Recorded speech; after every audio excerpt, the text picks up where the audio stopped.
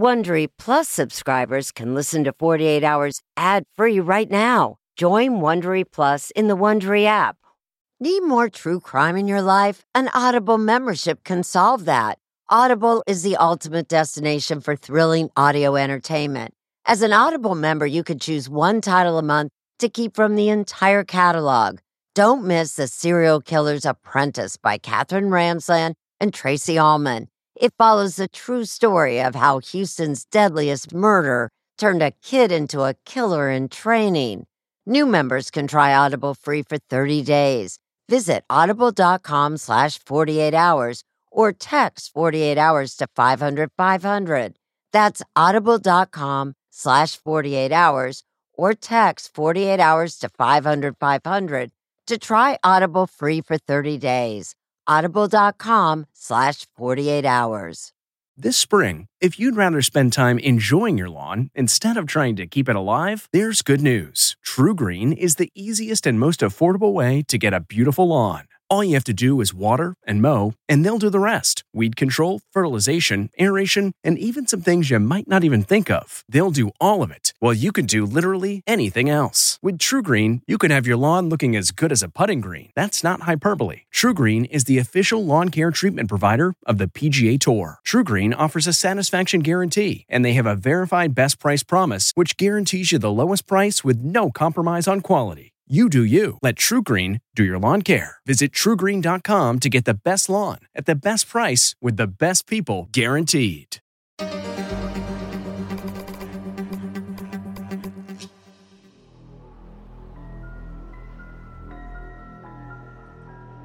This story has always been one that has fascinated people because it's so bizarre that this could even happen.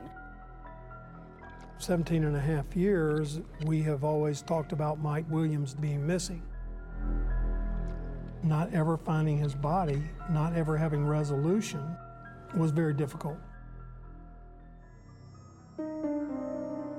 He was going to wake up early and go duck hunting. He was a big duck hunter. And so he went off to the lake, and then he never came back. Mike Williams was a straight shooter. He loved his family. He loved his wife. He put her on a pedestal. Mike did everything that she wanted done. Denise said jump. Mike wanted to know how high. They were going to be celebrating their wedding anniversary. And so when he did not come home about noon when he was supposed to, Denise started getting worried and started calling around. This search was the most intensive I've ever seen. Law enforcement and friends and family combing the lake, looking for him. They found the boat, his truck, the trailer, that was all there. I got up in the helicopter, flew around, and looked for his body. And one of the things that I noticed, there were no less than 15 to 20 very large alligators swimming all around this area. Lake Seminole is known for having a lot of alligators. We're in North Florida, there are a lot of alligators. When we went back out there, there was more evidence that there had been alligator activity around there. That's what you believed happened to Mike? Yes, I firmly believe that. I guess you're sort of hoping you find something and sort of hoping you don't. Well, we was hoping if he was here, we would find him and get closure, but no, it didn't happen. People are attacked by alligators. Little dogs are eaten by alligators. But you never hear of someone who's just vanished, eaten whole by an alligator. It is totally impossible for a 185-pound man to be consumed by an alligator without a trace. I think that's when we started going, oh my gosh, this is not what we thought it was. Many people felt like there was foul play involved. Cheryl Williams, Mike's mom, comes along. I pray every day that Mike will come home. Cheryl begins her crusade, if you will, trying to get answers. She'd make picket signs and stand in front of the church. There were billboards. Have you seen my son? She wrote the governor a letter every day for 9 years. She was absolutely possessed with finding this out, what had happened to Mike. Until God tells me in my heart that that child is dead, I cannot give up looking for him. She wasn't going to quit until she had a body, alive or dead. He didn't just fall out of the boat. This wasn't just a hunting accident. This man was murdered, and they blamed it on alligators for 17 years.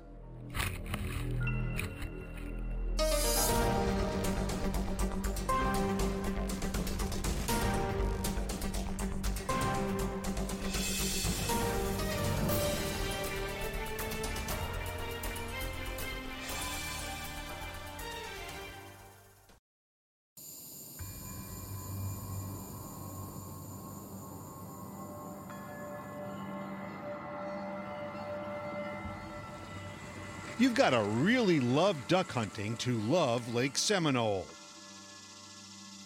It's shallow, it's swampy, and it's popular with the local alligators.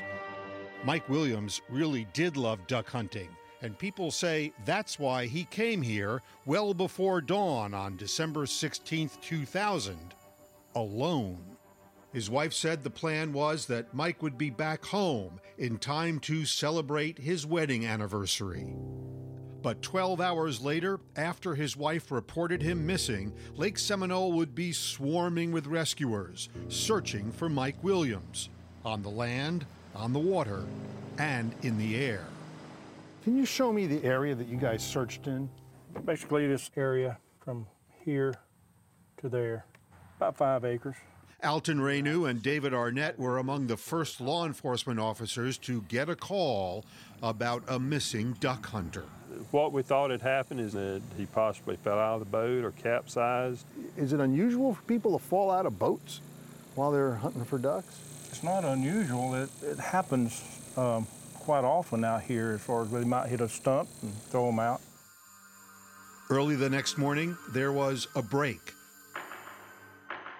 Mike's boat was found. On board were some decoys and his shotgun, but no sign of Mike himself. We've done a grid search, very slow, meticulous grid search, back and forth over the search area. And what began as a search and rescue soon turned into a search for a body. We stayed with that grid until we covered this whole area. Cadaver dogs were brought in, while teams scoured the murky bottom of Lake Seminole in a gruesome search for Mike's body that was high intensity and low tech. This is the tool of your trade, right? That was actually one of the poles. And all you do is put it in the water and see if you feel anything. If it's a log, it's kind of a thump, kind of a hard thump. If it would have been a body, you hit it, it's kind of like a pillow. Did you feel something ever on the bottom that felt like a body? Never. Williams vanished one day before his 6th wedding anniversary. He met his wife Denise at North Florida Christian High School. He was a football player, she was a cheerleader. He was president of the student council, she was the secretary. How'd they seem together? Great couple. Scott Dungy met Mike in high school. He and his wife Anessa were among Mike's best friends. If you knew Mike, he's the kind of person that is going to do anything and everything for you. So Denise, found a gem. They both graduated from Florida State University. Denise became an accountant for the state. Mike became a real estate appraiser, working for Clay Ketchum. This kid was straight as an arrow. He really, truly was. Clay and his wife Patty got to know Mike well.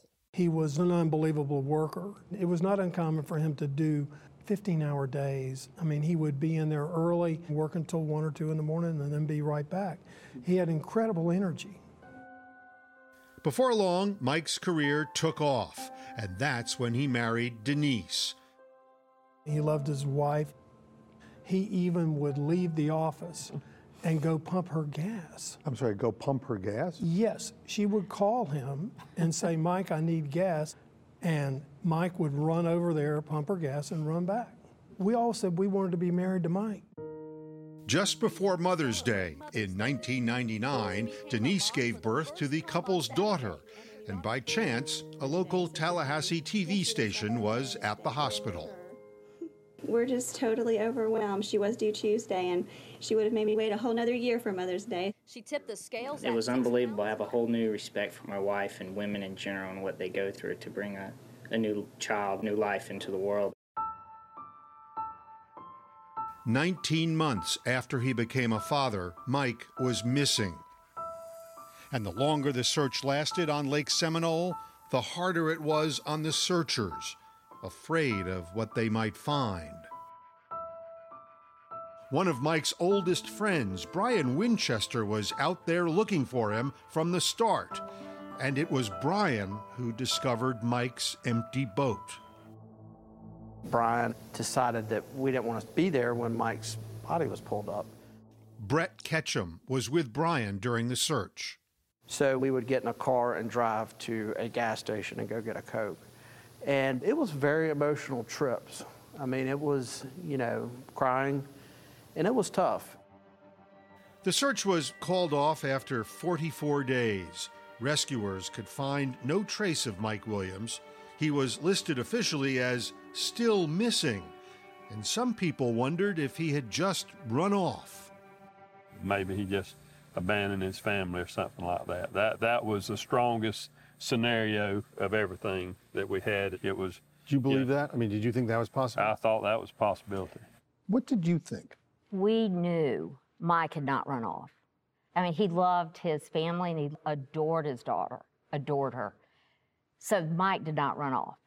This was not some elaborate ruse. Soon there was another explanation offered for why Mike's body could not be found. That he had been snatched by an alligator. Alligators, they don't eat you right then. This is morbid to talk about, but they go stuff you somewhere for 6 months and then come back later. One of the rescue teams agreed, writing, "The alligators have dismembered and have stored the remains in a location that we would not be able to find." But there was at least one person who had serious doubts about that theory. Mike's mother, Cheryl. She, pretty early on, believed that there was more to this and that he was not in Lake Seminole. I think she just thought something's not right here.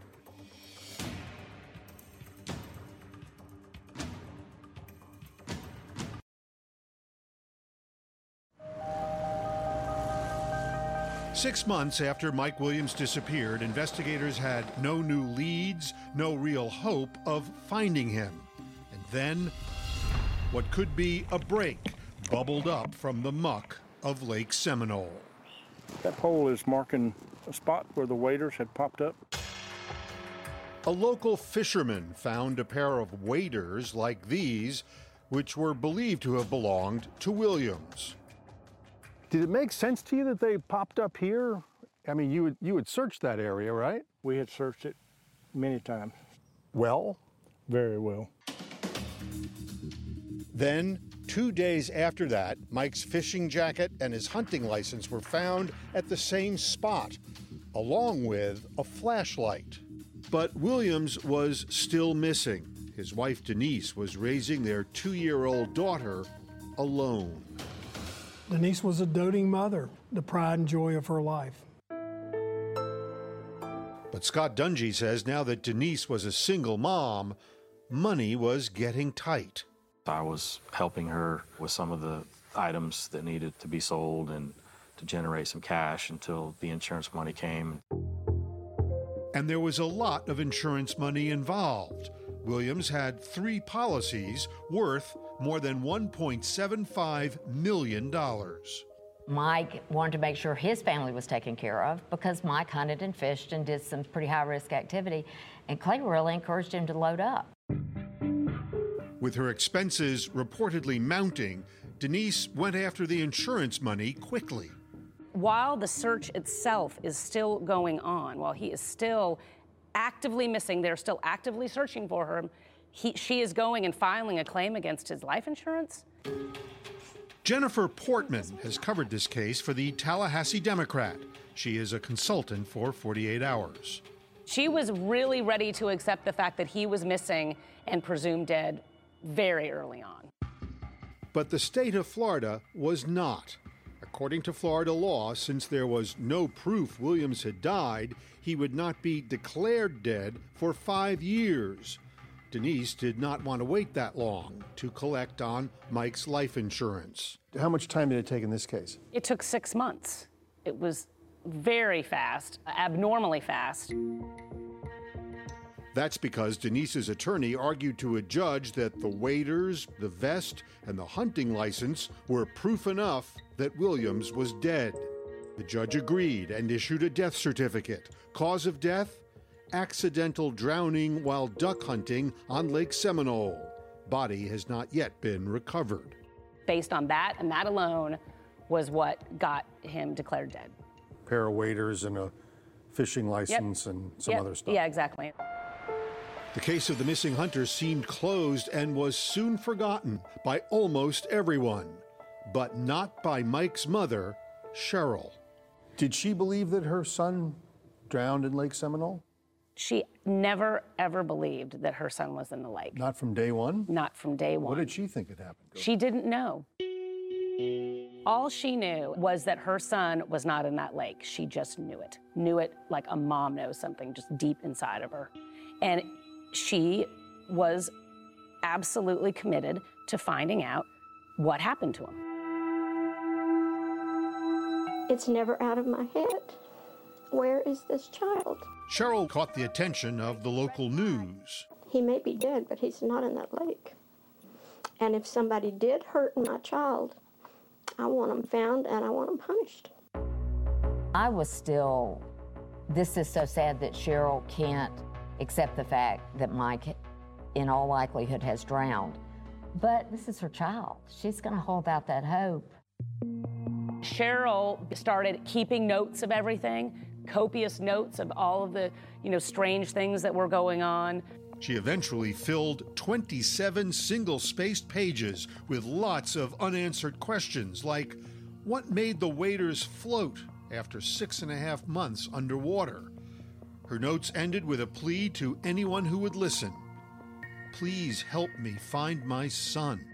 She was trying to basically compile all of this evidence that she could find and trying to get it in front of someone who would listen to her. Well, did Denise help her? Oh, no. Denise completely cut her off. Denise was adamant, no investigation. She threatened to withhold Cheryl's granddaughter from her? Mm-hmm. Correct.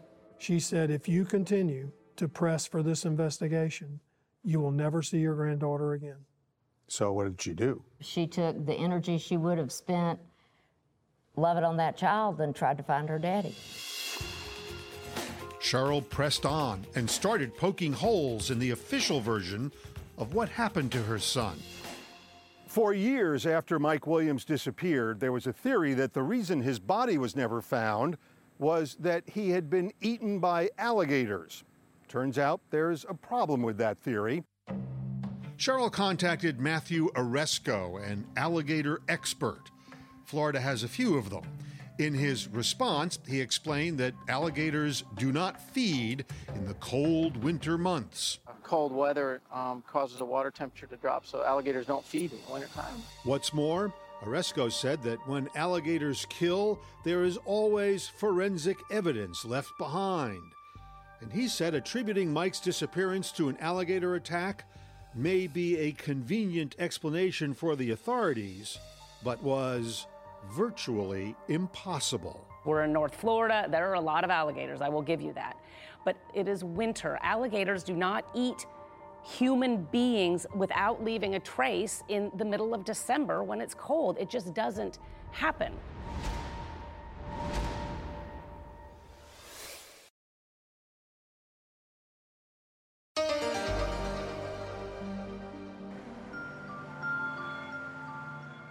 If not for Cheryl Williams, there's no way that we would know where Mike Williams was or anything that ever happened to him. She was the driving force. Cheryl Williams knew, because an expert told her, that her son was not eaten by an alligator. But she did not know much else about how he vanished. One of the things that has been so difficult about this case is that there was an absolute lack of physical evidence. You didn't have a body, you didn't have any of these things that maybe could point you towards something. But Cheryl had something, those 27 pages of detailed notes. In 2004, 4 years after Mike disappeared, Cheryl's campaign finally caught the attention of the Florida Department of Law Enforcement. Investigators met with her and then launched a multi-agency investigation. When did you first begin thinking this was a crime? The first night we talked to Miss Cheryl. At the time, Derek Wester was with the Jackson County Sheriff's Office. He was part of the investigation. She had everything from before he disappeared to when she was sitting there, she had it all wrote down. And then as she's relaying this story, all these inconsistencies start adding up. Do you remember what some of those inconsistencies were? The insurance. It was Mike's 3 life insurance policies that caught their attention, particularly the last one he bought, not long before he disappeared, worth $1 million. How did Mike Williams end up with that $1 million life insurance policy? Who sold it to him? Brian Winchester sold him the $1 million life insurance policy about 6 months before he went missing. Brian Winchester was an insurance agent. You know, his father had a successful insurance company in town, so he had written my life insurance. He'd been Mike's best friend since high school, where, like Mike, he met his future wife, Kathy Aldrich. And from then on, the two couples were inseparable. You know, they did literally everything together. They went out to dinner together. They bought houses at the same time. They got married at the same time. Had babies at the same time. You know, they were very close. Brian Winchester was in the insurance business. He was. So it's not that odd that he would sell his friend an insurance policy? No, it's not. I mean, just the timing of it, in retrospect, looks a little weird. That wasn't the only thing that started to look weird. Those waders that popped up in Lake Seminole surfaced just as Denise Williams needed proof that her husband was dead in order to get the insurance money. How many days before the court hearing these waders popped up? Less than a month. I mean, it was really close. They had supposedly been submerged in the lake for 6 months. These waders was in very good shape. They were also not slimy. And what did that mean? They had not been in the water very long. And there was still something about that flashlight they also found. It still worked. And I went to turn it on thinking there's no way it's going to turn on, and lo and behold, it worked. And so I was like, man, I need to get me one of these. So you looked at that stuff and you thought to yourself, what? Planted. It was planted. Yeah. No one could say for sure who planted it, but as time passed, Denise Williams and Brian Winchester started attracting attention and some suspicion. Because years after Mike disappeared, Winchester divorced his wife Kathy. He began dating Denise, and then he married her. We went to the wedding. Was she a suspect in your mind at that point? I think in mine I was, yes. The minister at some point said, I've counseled with this couple and they have no secrets I don't know. And Clay and I both went. We kind of nudged each other like, well, there might be this one few little secret you don't know.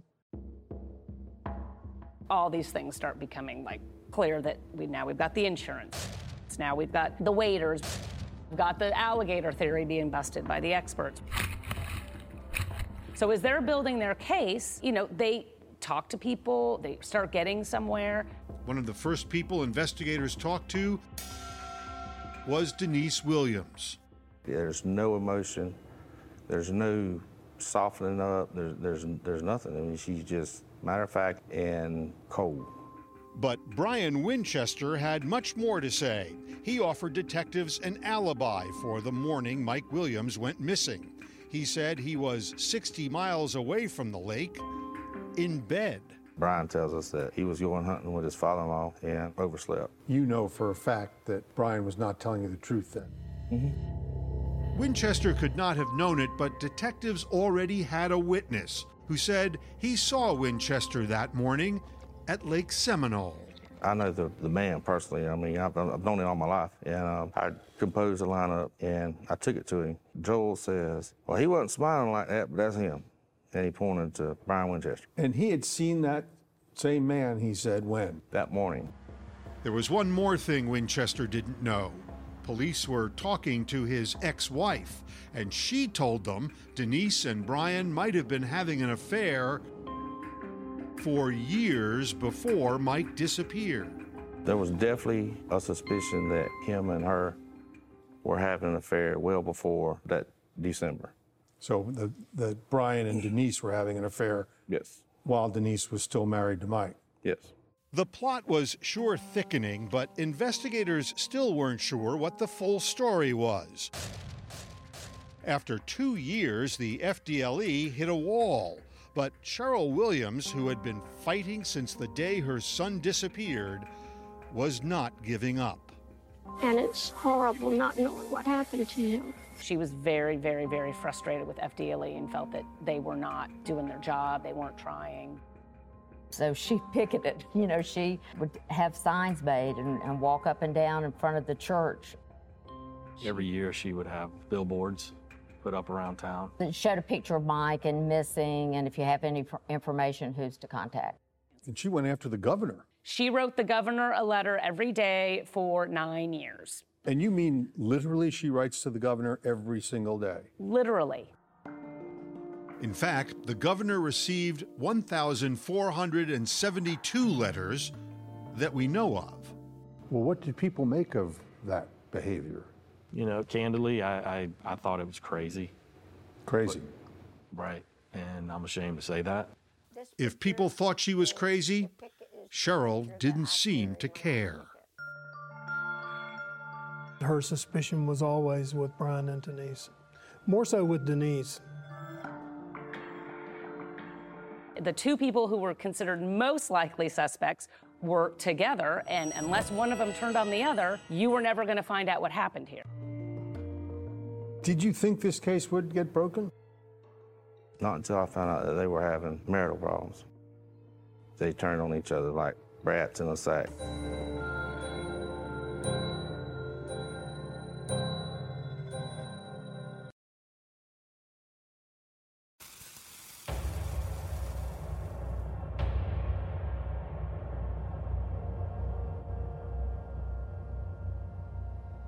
Until God tells me in my heart that that child is dead, I cannot give up looking for him. As the years dragged on, it looked like the mystery of what happened to Mike Williams might never be solved. It's okay. This, I mean, that's what it's going to be. This one's not bad. I mean, I would joke around the newsroom that, you know, they'd have to drag me out of the old lady reporter nursing home when they finally found Mike Williams. I never thought that we would ever know anything about what happened to him. If Brian and Denise knew anything about Mike's disappearance, they weren't talking, and no one could make them. By Florida law, as long as they stayed married, neither could be forced to testify against the other. With Brian and Denise being married, how were you ever going to get the truth? Because one is not going to turn on the other.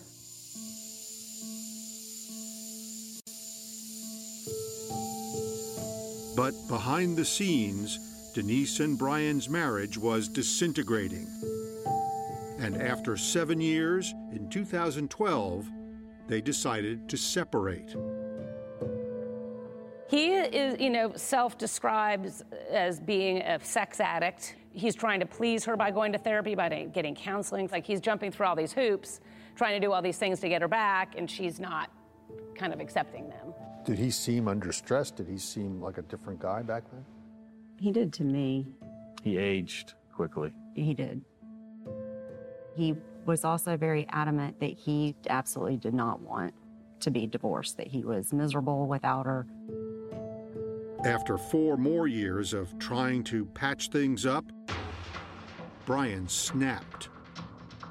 One morning, Denise gets in her car, she's driving to work, and she senses something in the back, and Brian Winchester has hidden in the back of her car and is coming over the seat and has got a gun. He's got a gun? He's got a gun. He had a gun, he had a tarp. The idea was that he was going to kill her. He is completely unhinged. But she managed to talk him down. She manages to talk him down. He's screaming, and I'm just like shaking, and he's telling me to stop crying, that people are going to notice. Denise reported her kidnapping to the Leon County Sheriff's Office. I was like, are you planning on, ending both of our lives today? Well, mine. I'm planning on mine. And then he would say, I want to kill myself. He must have said a million times, I want to kill myself. Brian Winchester was soon arrested and charged with the kidnapping and aggravated assault of his wife. I was just kind of agreeing with whatever he was saying. And I was like, I know that you love me. And Police quickly realized that the rift in Denise and Brian's marriage presented an opportunity.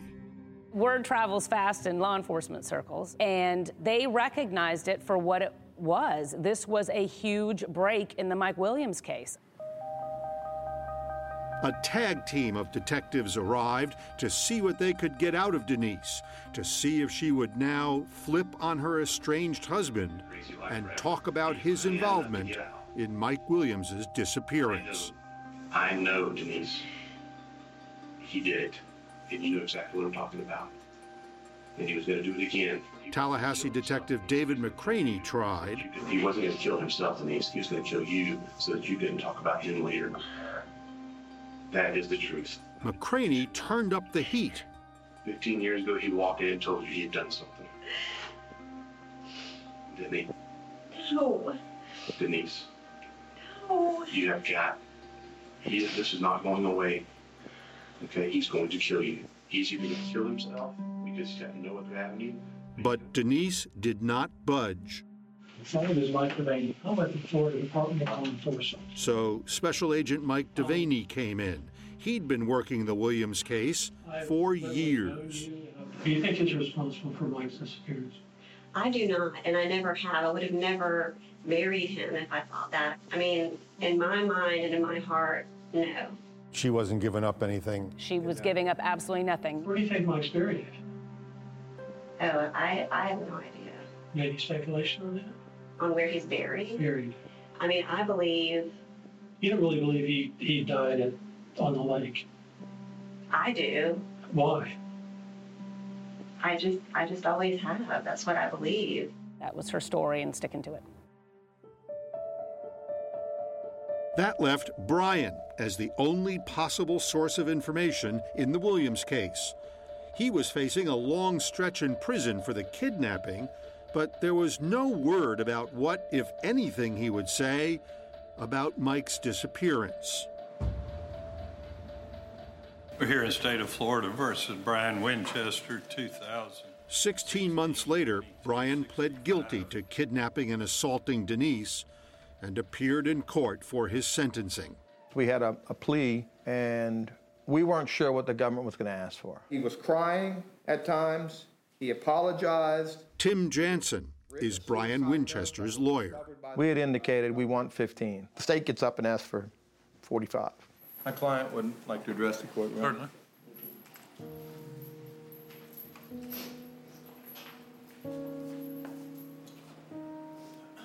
Never, ever did I have any intentions of harming Denise, nor would I. Nonetheless, I do know that she was hurt by my actions, and again, I am truly sorry.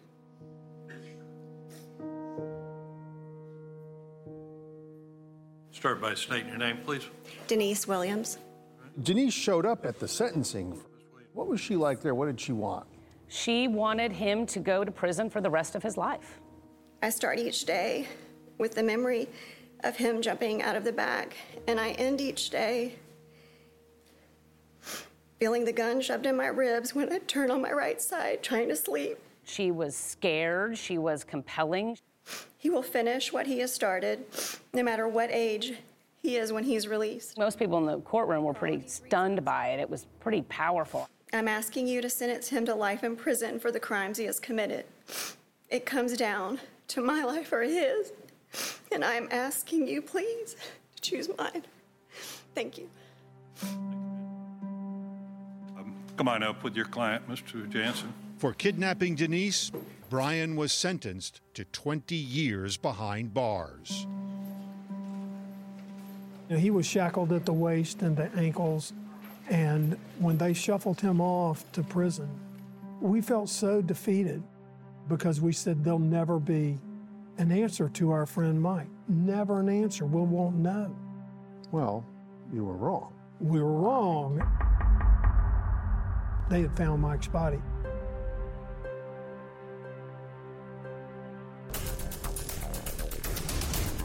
To see more of Denise Williams' police interview, join us on Facebook at 48 Hours.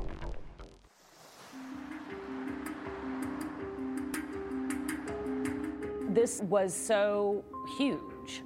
It still is really pretty stunning. Just one day after Brian Winchester was sentenced for kidnapping Denise Williams, the Florida Department of Law Enforcement held a news conference, and the news really was huge. Standing here now, I can tell you that we know what happened to Mike Williams. He was murdered.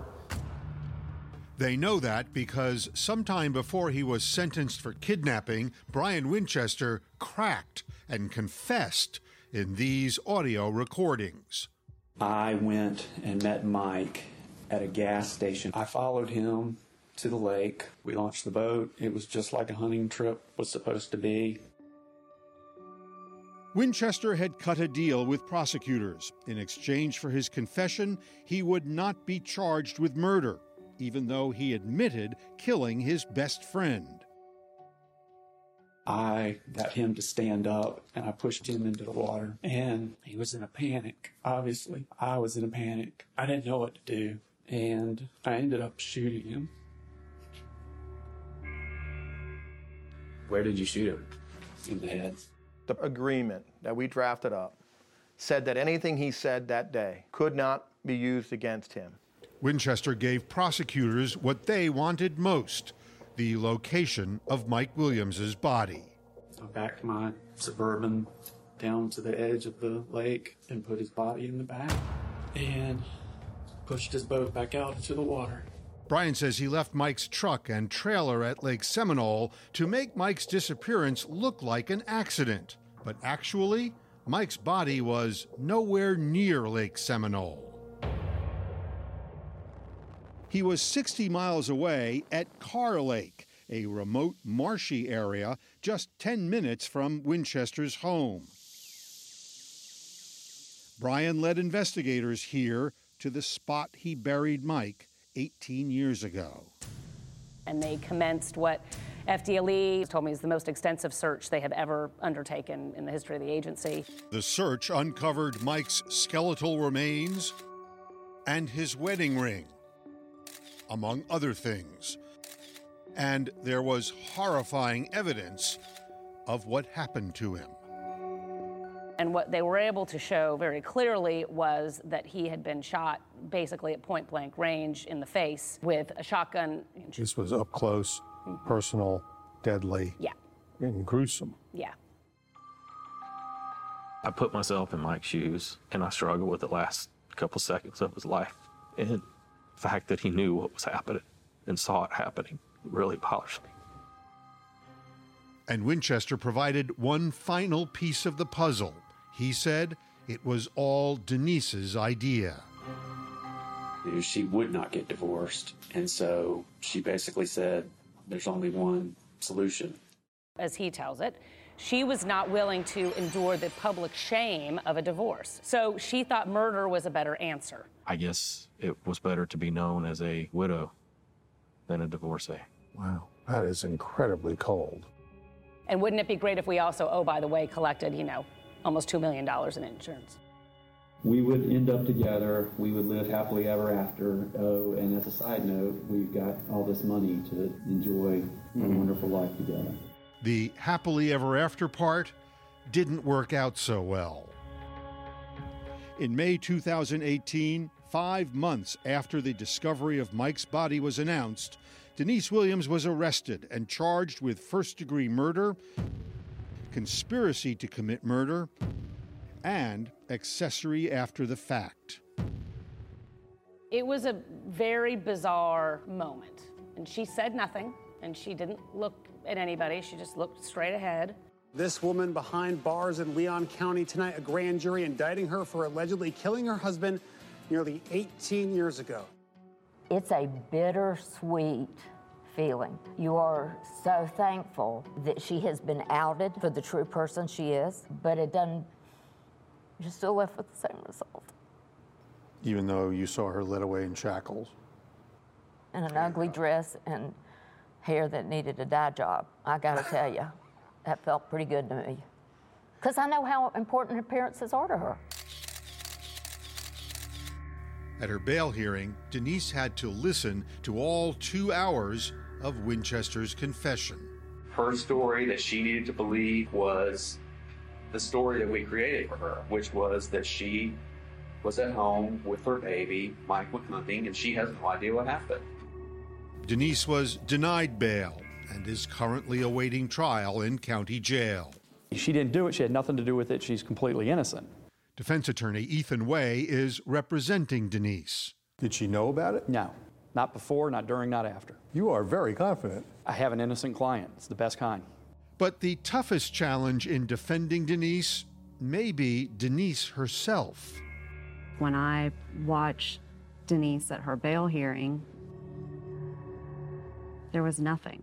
There was no emotion. She's listening to her second husband describe how he killed her first husband, and there's not a tear. What people don't realize is she is a widow at a very young age in a town that is almost from the beginning implicating her in the disappearance of her husband. She's got to live in the glare of that every day. And she will stand to face that glare in court all alone. Brian Winchester will never have to stand in front of a judge and accept responsibility for killing Mike Williams. He has an immunity agreement that is probably one of the best crafted immunity agreements I've ever seen. The risk there is that if Denise did have something to do with it and is acquitted, then nobody goes to prison for the murder of Mike Williams. Yeah, I mean, and that's a really real thing, and that could happen. This won't be an easy case for prosecutors. Their most compelling witness admits he is the killer.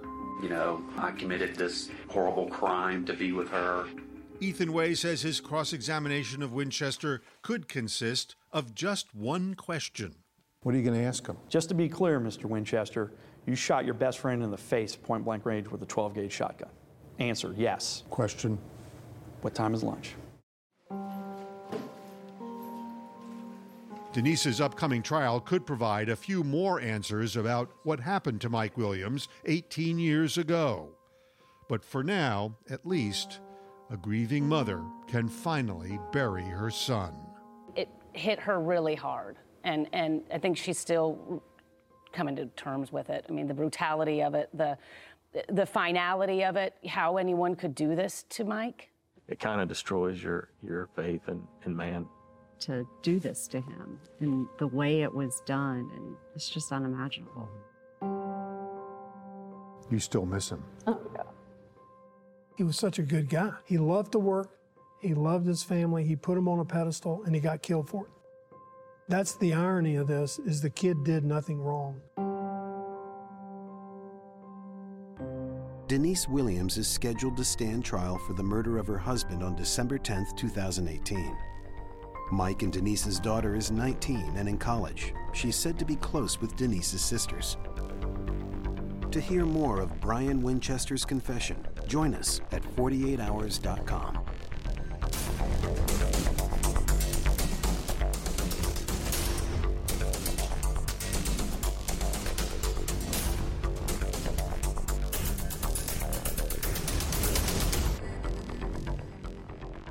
It was the biggest scandal in pop music. The stars of Milli Vanilli, the Grammy-winning multi-platinum R&B phenomenon, were exposed as frauds. But none of this was their idea. So whose idea was it? Enter German music producer Frank Farian. He saw the success of acts like Michael Jackson and Prince, and he wanted in, no matter the cost. So he devised the perfect pop heist. 2 once-in-a-lifetime talents who were charismatic, full of sex appeal, and phenomenal dancers. The only problem? They couldn't sing. But Frank knew just how to fix that. Wondery's new podcast, Blame It on the Fame, dives into one of pop music's greatest controversies and takes a never-before-heard look at the exploitation of 2 young Black artists. Milli Vanilli set the world on fire, but when the truth came out, Rob and Fab were the only ones who got burned. Looking back now, it's hard not to wonder, why did everyone blame them and not the man pulling the strings? Follow Blame It on the Fame, Milli Vanilli on the Wondery app or wherever you get your podcasts. You can binge all episodes of Blame It on the Fame early and ad-free right now by joining Wondery Plus. If you're listening to this podcast, then chances are good you are a fan of The Strange, Dark, and Mysterious. And if that's the case, then I've got some good news. We just launched a brand new Strange, Dark, and Mysterious podcast called Mr. Ballen's Medical Mysteries. And as the name suggests, it's a show about medical mysteries, a genre that many fans have been asking us to dive into for years, and we finally decided to take the plunge, and the show is awesome. In this free weekly show, we explore bizarre, unheard of diseases, strange medical mishaps, unexplainable deaths, and everything in between. Each story is totally true and totally terrifying. Go follow Mr. Ballen's Medical Mysteries wherever you get your podcasts, and if you're a Prime member, you can listen early and ad-free on Amazon Music.